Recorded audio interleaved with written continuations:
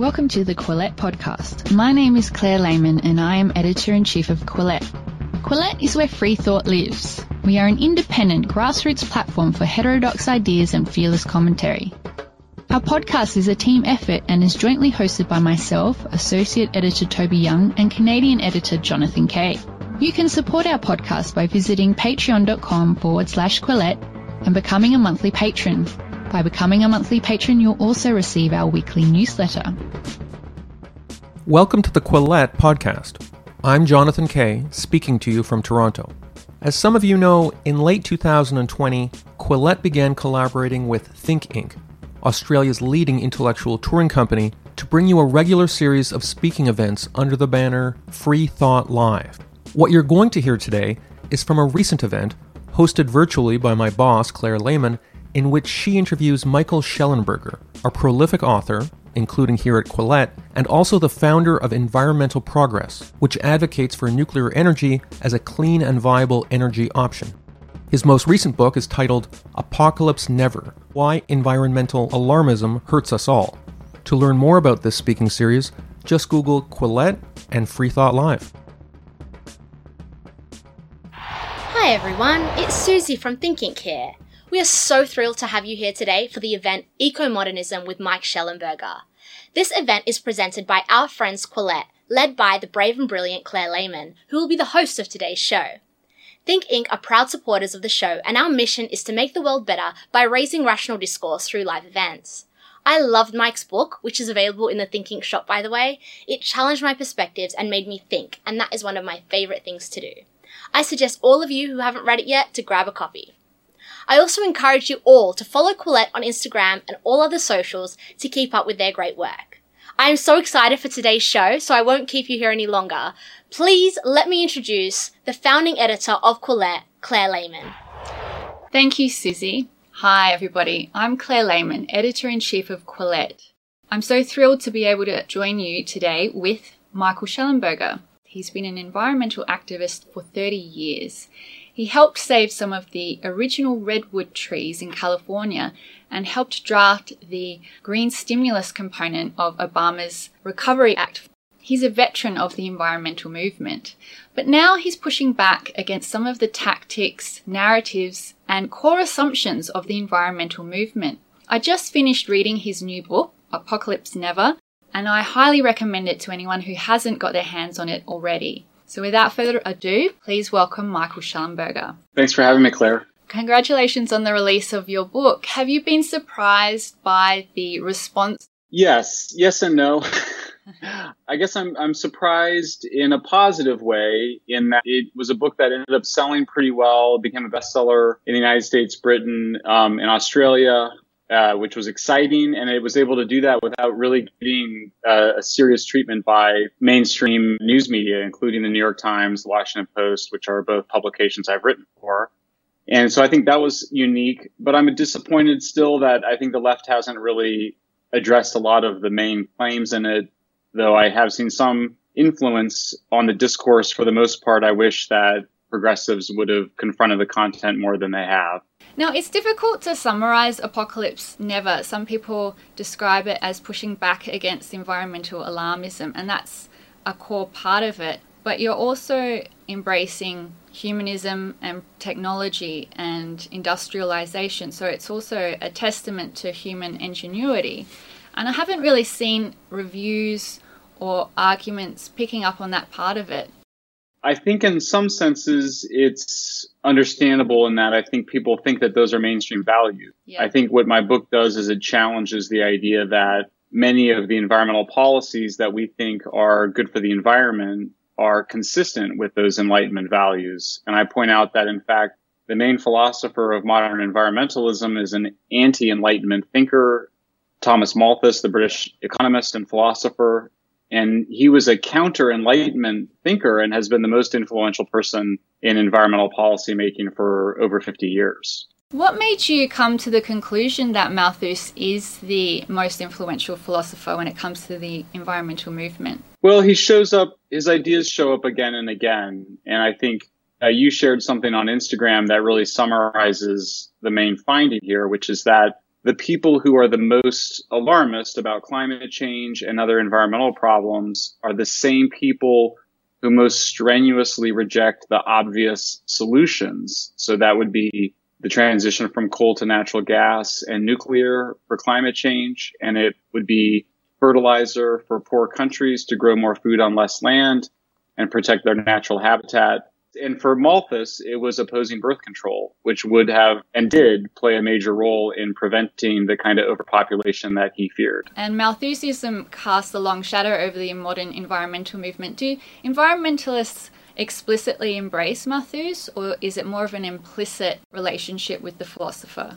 In some cases, it's very explicit. So the main response to Apocalypse Never from the scientific and environmental policymaking community was a defense of Malthus. In fact, they even put his painting on the cover of the response to me, which kind of shocked me because I thought that there would be more efforts to deny the connection, and was surprised that that ended up being the most substantive criticism that the book got. Can you explain what Malthusianism is for those who aren't aware? Malthus's main idea was that a better future would not be possible with industrial progress and modernity because the rate of population growth would exceed the rate of agricultural productivity. And the obvious response to this back then was that we would use birth control to reduce the human population, and secondarily, we would grow more food on less land. And of course, both things occurred. While the population of humans is still growing, it's likely to peak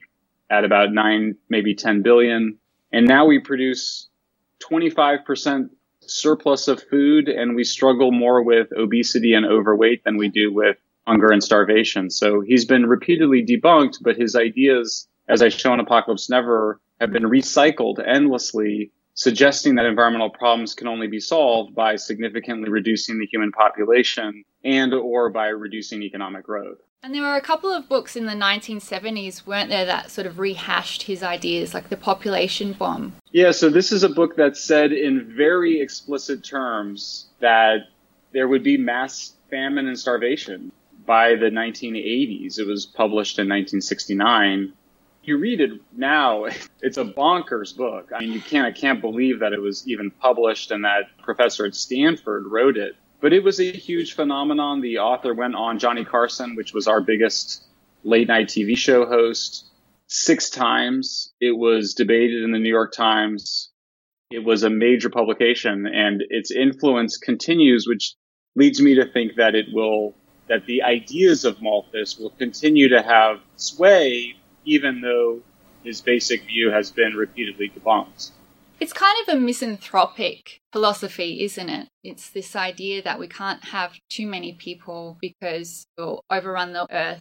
But you hear these narratives quite frequently, like the earth is finite, we can't sustain unlimited economic growth. Do all of these phrases trace back? I mean, you can go past Malthus and certainly find Golden Age narratives, which described how for one reason or another, there would be some sort of an apocalypse. And you certainly found that in various religious traditions, including Judeo-Christianity, with the Book of Revelations. So there have always been warnings of the end. But I think what Malthus did is he scientized it and put it into economic terms in a way that created legitimacy for the modern age. One thing that I found interesting was how you push back against some of the most alarmist and apocalyptic rhetoric by using the mainstream science, like the IPCC scientific reports. Tell us about how you don't necessarily dispute the science, but more the messaging around the science. I defend IPCC science. I defend mainstream science in every instance, from the Malthusian scientists and activists, as well as from the alarmist journalists. And so the thumbnail of it is that climate change is real. It's something that we should deal with. It does create risks that should be addressed. But it's not the most serious environmental problem. It's certainly not our most serious problem that we face as human societies. Other problems, deforestation, species extinction, are best dealt with through technologically advanced and intensified agriculture. and that the basic direction of travel of human societies since the Industrial Revolution is overwhelmingly positive, both for people and the natural environment. And so to give one example that is an underappreciated signifier of progress is that the amount of land that we use for meat production, we call pasture land, has peaked in the year 2000 and declined about the area of the state of Alaska. That's huge because one of the greatest threats to endangered species around the world, including in New Zealand and in sub-Saharan Africa, in Latin America, comes from cattle ranching. And so the less land that you have to use to grow beef, the more endangered species we'll save. And if we continue that trend through intensified meat production, that means producing more beef on less land, we can have a very positive ecological future. And this is what I am so bothered by, and what motivated so much of Apocalypse Never is that a positive environmental future is not only possible, it's likely, and we can accelerate the transition to it if we embrace technology and progress rather than shun it. So free-range organic farms are not the best idea if you're talking about more cattle on less land? Unfortunately, places like Napa or Tuscany or Provence are not the kind of farms that are highly efficient, productive farms. And so in some ways we can choose. We can have a planet that looks a lot like the vineyards of vacation places and agriturismo, or we can choose some amount of habitat for wildlife. We'll end up doing a mixture of both, but I think people need to understand that this is one area where there is a direct environmental trade-off.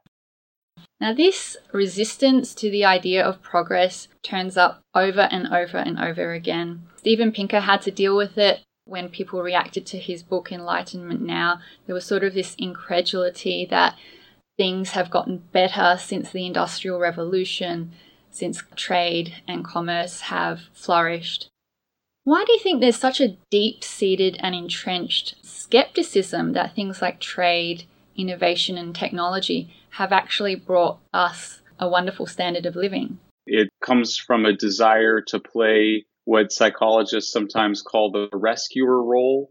It's a heroic role, and the rescuer requires a victim, and it requires, and to be exaggerated as a rescuer in an affluent society where many of the big problems have been addressed, then I think that rescuer role has become more empowered and ambitious and aggressive. So the rescuer role now needs to take over all of Portland, Oregon. You know, it needs to dominate public spaces.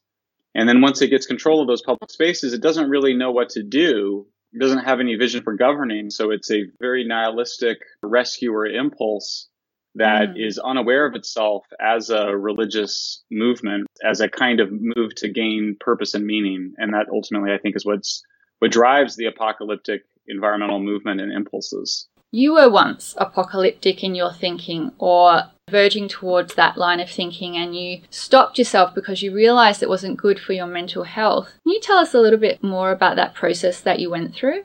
Sure.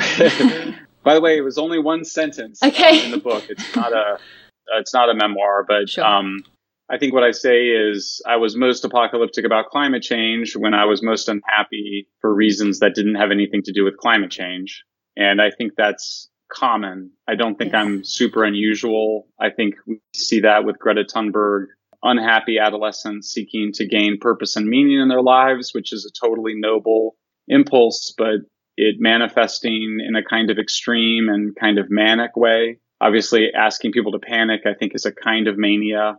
And so, for me, I think there was both some depression and some, I don't want to say in a clinical sense, because I think that would diminish much more severe forms of anxiety and depression, certainly than I felt. But nonetheless, I think periods of unhappiness, I would say, were also characterized by more extreme and apocalyptic views. And again, I don't think that's unusual. I think we see that in a lot of particularly left-wing political movements, which are, again, about people wanting to feel powerful as rescuers, maybe because it's a lot easier than dealing with the problems in their own life. That makes a lot of sense, and it resonates with some of the essays that we've published at Quillette by people who have been radical Marxists, not radical environmentalists, but they say the exact same thing. When it comes to encouraging people to panic, I think you make a good point that it's unethical, But we have been living through a very tough year. Obviously we're living through the pandemic, and earlier this year where I live we had these massive bushfires, and in your state you've had the extreme forest fires. And so we are having to encounter events which do make us panic. Now, your argument is that extreme weather isn't increasing. Can you summarize that argument for us? Sure. There's really two separate categories that people need to keep in mind. One is natural disasters, which are strictly measured as deaths, mortality per 100,000 or whatever, and then also as property damage. And that's natural disasters. And then there's extreme weather events, which is how big is the hurricane? How frequent is it? How intense is it? How much more water is there in flooding? And so what you can have is you can have increasing extreme weather events, which there's some evidence for, and have natural disasters getting better. And that's basically what's been going on. So deaths from natural disasters have declined over 90% over the last 100 years, even as the population quadrupled. Very few people die in cyclones and hurricanes anymore. And those were two of the biggest, and flooding. Is that because warning systems have improved and people just evacuate quicker? That's the main one. Storm shelters as well, and better infrastructure. Yeah. But it is incredible, just the low cost of weather forecasting. So you'd call it societal preparedness. Yeah. And then in terms of forest fires, we've had a huge accumulation of wood fuel in forests in Australia and California because of poor forest management. We put out forest fires that were good when we should have let them burn the woody debris.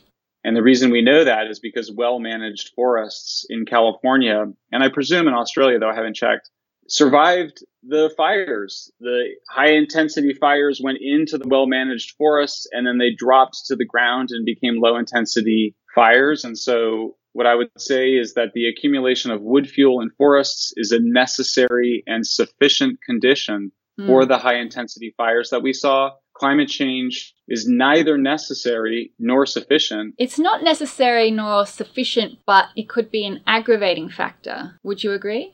Yeah, I think it is a factor. I'm resistant to putting it on the same level as wood fuel. Sure. In Australia, after our bushfires or during our bushfires, I was doing some reading about it, and people have resisted we call it backburning here. People resisted backburning because of the smoke, because of the air pollution. So on the one hand, there's this resistance to a management tactic that would control fires or help control fires because of pollution. But on the other hand, people are wanting to blame an environmental cause for the bushfires. So it's sort of ironic. I'm not sure if anything like that has occurred in California where people actually resist controlling the forest because of the air pollution factor. Yes, it's identical. And so that has been a big factor. I think it's been changing some. But I mean, it's ironic because before Europeans came, California was very smoky. We know this because when the Europeans came, they complained of how smoky it was. They didn't like it.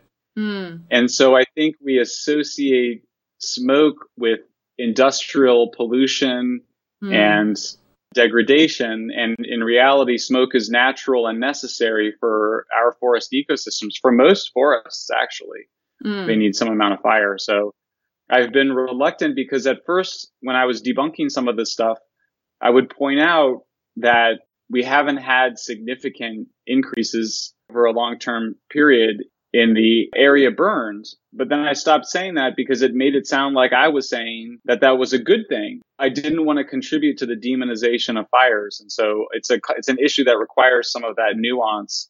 And I think it's been another case of where the ignorance of the average person, the ignorant belief that fire is bad, has been manipulated and led people to think that we're in a kind of hell. One thing that really fascinated me about Apocalypse Never was the unholy alliance that you expose between people who have made a great deal of money through fossil fuels, who then invest in renewables, who then lobby to get nuclear plants shut down. That whole chapter on the governors in California who had oil money and who got nuclear plants shut down. That just blew my mind. Do you want to summarize that chapter? Sure. So the governor of California for 16 years, Jerry Brown, his father and the family had the oil concession, the Indonesian dictatorship from the 1960s on, and also they had natural gas assets. And they had always fought to shut down the nuclear plants, which would have directly replaced first petroleum and then natural gas. And people sometimes say to me, well, Michael, don't you think that Jerry Brown was genuinely anti-nuclear? And the answer is, of course. But, the conquistadores, they were genuinely Catholic. So, the entire renewables lobby is in basically an open public alliance right now with natural gas companies, including BP and Shell, actively building solar plants and working with Greenpeace to shut down nuclear plants. And one thing I learned through Apocalypse Never, which I had not heard about anywhere else, is that renewables produce toxic waste. Well, it's actually much more toxic than nuclear waste in the sense that nuclear waste is the only waste byproduct from energy production that is safely stored and that never hurts anybody. Whereas we know now that solar panels and batteries are being sent to poor communities in Africa in particular, that then use the solar panels for a few more years, the end of life, and then they can either get smashed up and used for the valuable materials within, which is mostly the copper wire. But then that exposes people to lead, which is used for the soldering of solar panels, and it becomes a toxic waste problem. In fact, as soon as the solar panels come off your house, and this is as true in Australia as it is in California, they become hazardous waste. And right now they're just set to go to the landfill because usually when you take them down off of roofs, they break apart. They really don't last long. I think people think they last a long time, but really most panels, we use them for just 20 years. Nuclear plants can run for 80 years. And now a message from Blinkist, the app that distills the essence from over 4,000 best-selling non-fiction books and brings them to you in 15-minute text and audio explainers. As part of my job at Quillette, I need to be conversant about what books my readers and listeners are talking about, in part because a lot of the authors of those books end up on this podcast. But life is busy. Blinkist lets me dive into a topic quickly and find out how to deploy my reading time best. Blinkist also has teamed up with popular podcast creators to blink those podcasts for you too. And yes, the company uses the word blink as a verb like that. It's a thing. By blinking a podcast using a feature called Shortcasts, you can get to the heart of an episode quickly, complete with high-quality audio. You can jump right in on the go during your commute, at the gym, around the house, or even download to listen offline. 15 million people are already using Blinkist to broaden their knowledge in 27 nonfiction categories, including self-improvement, personal growth, management, leadership, and mindfulness. And like I've told you before, the length of a typical Blinkist abridgment is just 15 minutes, about the length of time it takes me to walk my dog.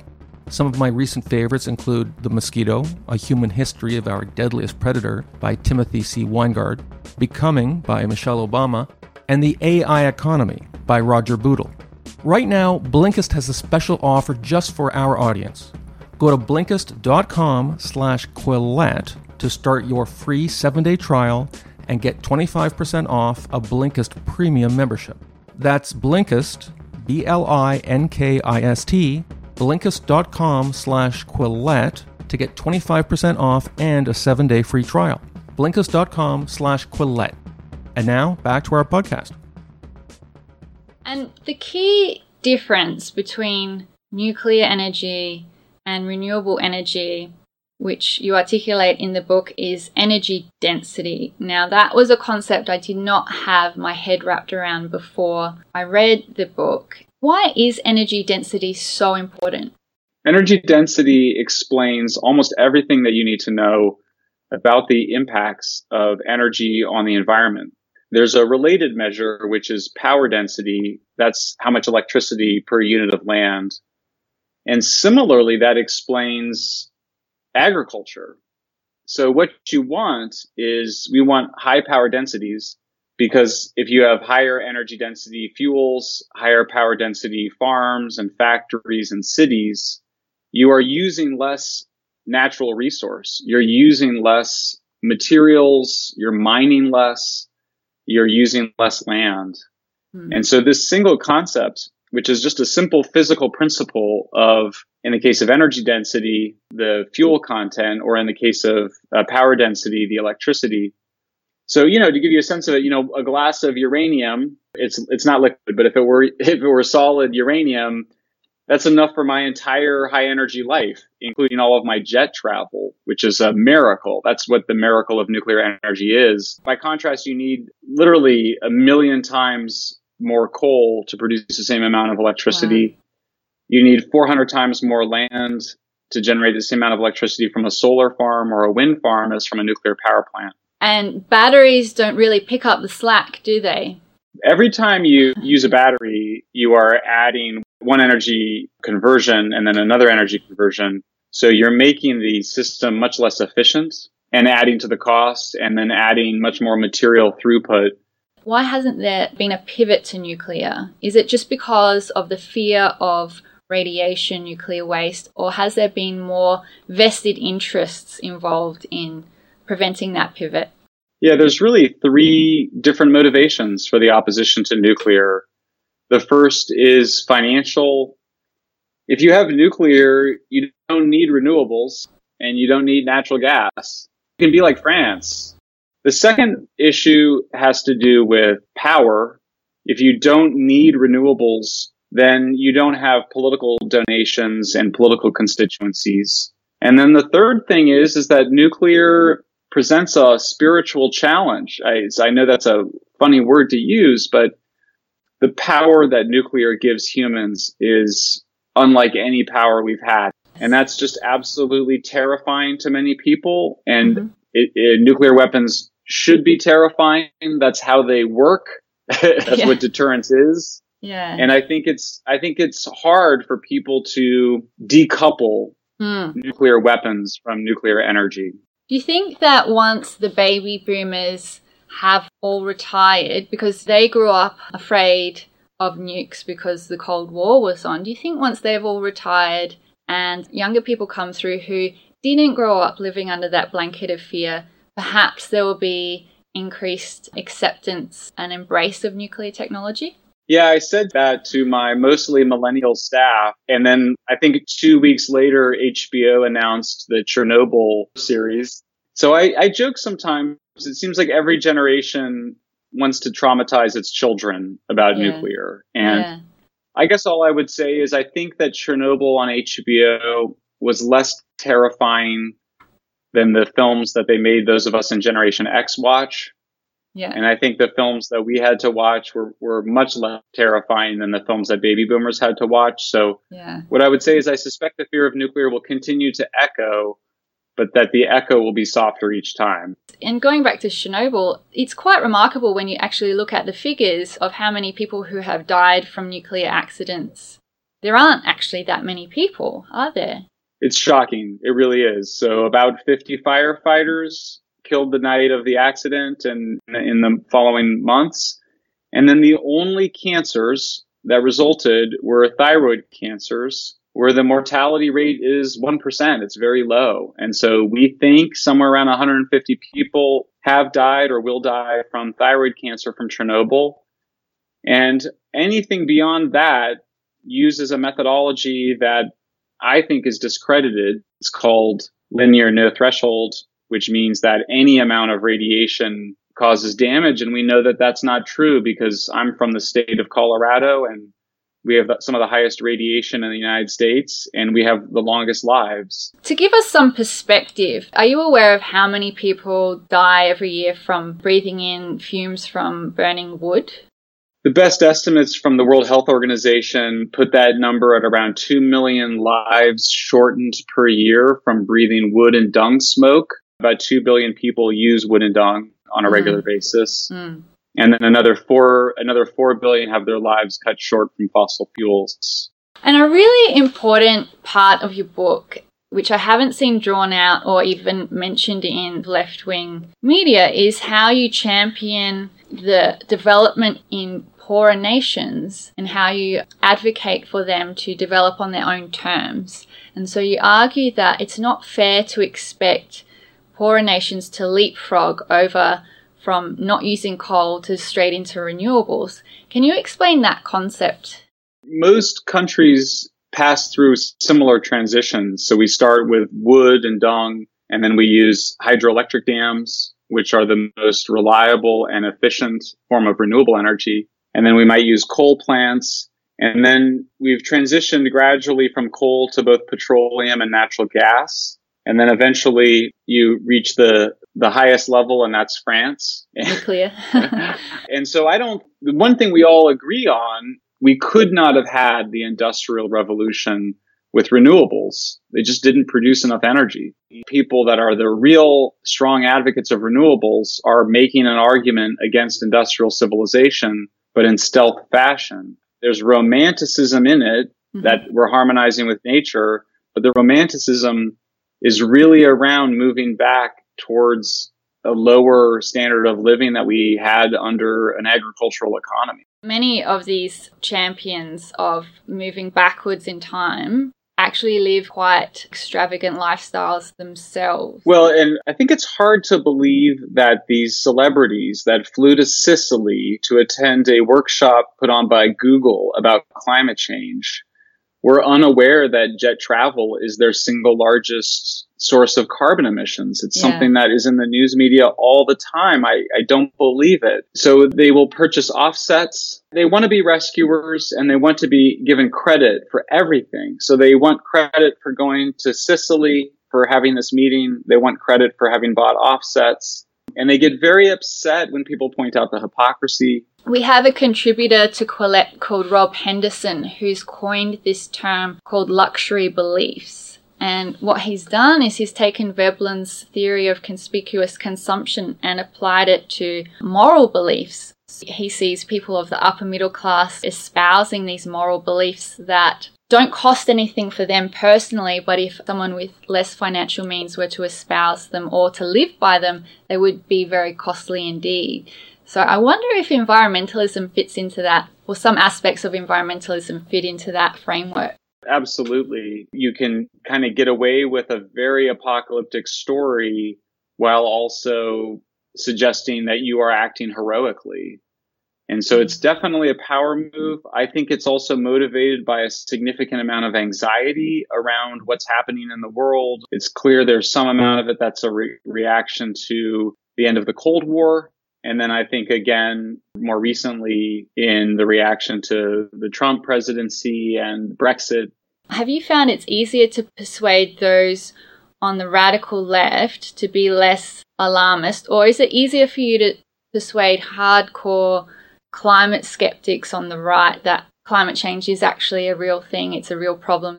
By far, it's the latter. My book has been mostly read on the right. It's an interesting experience, but it's nice because I do hear from a lot of people who will kind of say, I don't really agree with you about climate change, but they agree with me on so many other issues that it's not really a question. And, you know, the U.S. Republican Party in particular knows that it needs to have a better environmental agenda and a better climate change agenda. I find it interesting that if people accept money from any foundations associated with fossil fuels, they're immediately demonized and their work is dismissed as being tainted. But you identify in your book that many environmental NGOs themselves are funded by fossil fuel companies. Two of the biggest donors to the Democratic Party of the United States, Mike Bloomberg and Tom Steyer, are both heavily invested in natural gas and renewables, and nobody talks about it. It's a total double standard. One thing that made me think twice about environmentalism is learning that China was by far the greatest emitter of carbon emissions and that the United States and Europe have been in decline. And I was wondering, why don't environmental activists lobby their governments to lobby China to put tariffs on China to reduce their emissions when they're the single biggest culprit? I have a lot of problems with China. We should be more alarmed about China for military and economic reasons.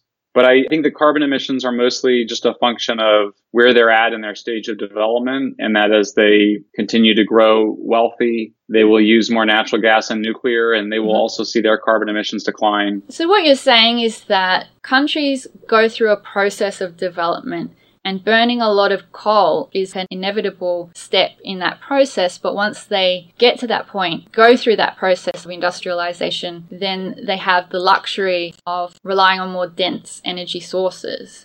The main thing that I would say that's changed is that natural gas has become so much more abundant and cheap. And so there's the real possibility that many poor countries, Sub-Saharan Africa particularly, can go right from wood and dung to natural gas and can skip coal. Rwanda's looking at a nuclear plant. And while I think it would be great for Rwanda to have a nuclear plant, I don't see it happening, even though I think that's a heck of a lot more possible than leapfrogging to solar panels. And now a promotional message from another podcast, The Jordan Harbinger Show, the podcast where human interest and the world of ideas find their ideal balance. There's a reason Jordan's Show was named a top podcast by Apple in 2018. Recent episodes have brought listeners issues like The Heartless Art of Forced Organ Harvesting, Schizophrenic Mother, A Duty Like No Other, and Why We Believe Weird Things by Quillette author Michael Shermer.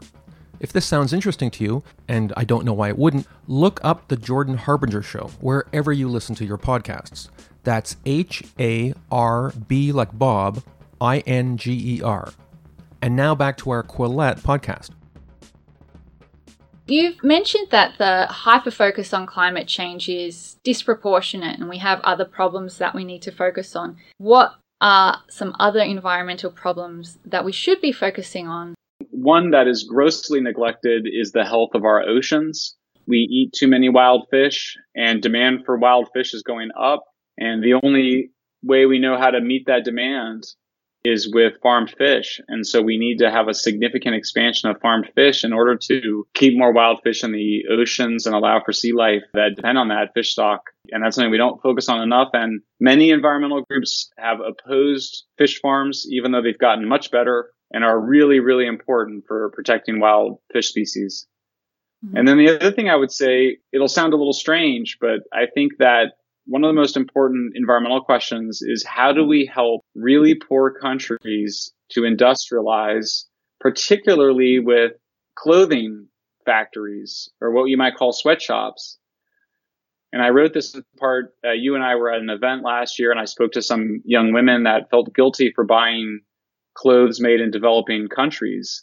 I said, that's not right. You should want to buy clothes made in developing countries because you're creating jobs for young women in the cities who are then able to spend money on food. And that results in agriculture becoming more intensified and protecting more natural area. And so for me, it sounds strange, but increasing manufacturing in poor countries, whether it's Ethiopia or the Congo or Indonesia or the Philippines, is really an important environmental question, and we should stop demonizing fast fashion. What I want to finish on is tell me about how you've managed to convert one of the most hardcore environmentalists in Extinction Rebellion in the UK over to being pro-nuclear and coming to work with you at Environmental Progress.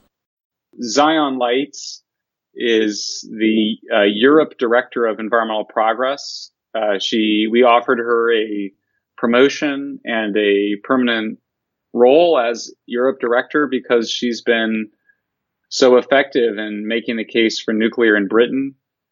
What can I say? She's a force of nature, and I am glad to have met her, but I take no responsibility for her having changed her mind about nuclear. She was already pro-nuclear when I interviewed her, and she is her own person. I'm very excited because she's somebody who I trust so much and I respect so much that she requires very little supervision. And I think she represents for me the maturation and evolution of the pro-nuclear movement. For a lot of times people would just sort of give me credit for things. And now I think it's clear that there's truly people around the world that are pro-nuclear. It's been really one of the most positive experiences of my year has been to work with Zion Lights and to watch her. She calls our politics pro-human environmentalism. eco-modernism is a little bit of a mouthful for a lot of people, and I think Zion really gets it right. I saw that Oliver Stone praised your book as being one of the most important books of the time. Is there going to be a film in the works? I would love to make it into a television series, but the universe wants me to write another book. So we have not been able to secure a TV deal, though I would like to still. But instead, I'm happy to announce that HarperCollins will publish a book that I'm writing on the homelessness crisis, what we call homelessness in San Francisco. But it will be a larger book about the future of the social contract, asking kind of what do we owe each other as Americans. I think there's some significant structural changes going on in our societies, and our politics are still stuck in the 60s and 80s, and they need to evolve. And I think Quillette's obviously been a big part of that conversation, but you see it everywhere. And so I'm eager to write this book and speak to a particular problem, but also try to say something about the broader hunger for why should America exist rather than not exist? And what is our role and our purpose in taking care of each other and being good Americans? Well, I can't wait to read that book. Thanks so much for taking the time to speak with us today. It's been a fascinating experience for me, and I loved your book, and I highly recommend to everybody who's watching to go out and buy Apocalypse Never. Thanks for tuning in. Cheers. If you would like to support Quillette, please consider becoming a patron. Head to our Patreon page. That's patreon.com/Quillette. If you haven't already, follow us on social media. We're on Twitter, Facebook, and Instagram. Do you like what you're hearing? Perhaps you would like to read more about the issues in today's discussion. Head to Quillette.com where you will find more content.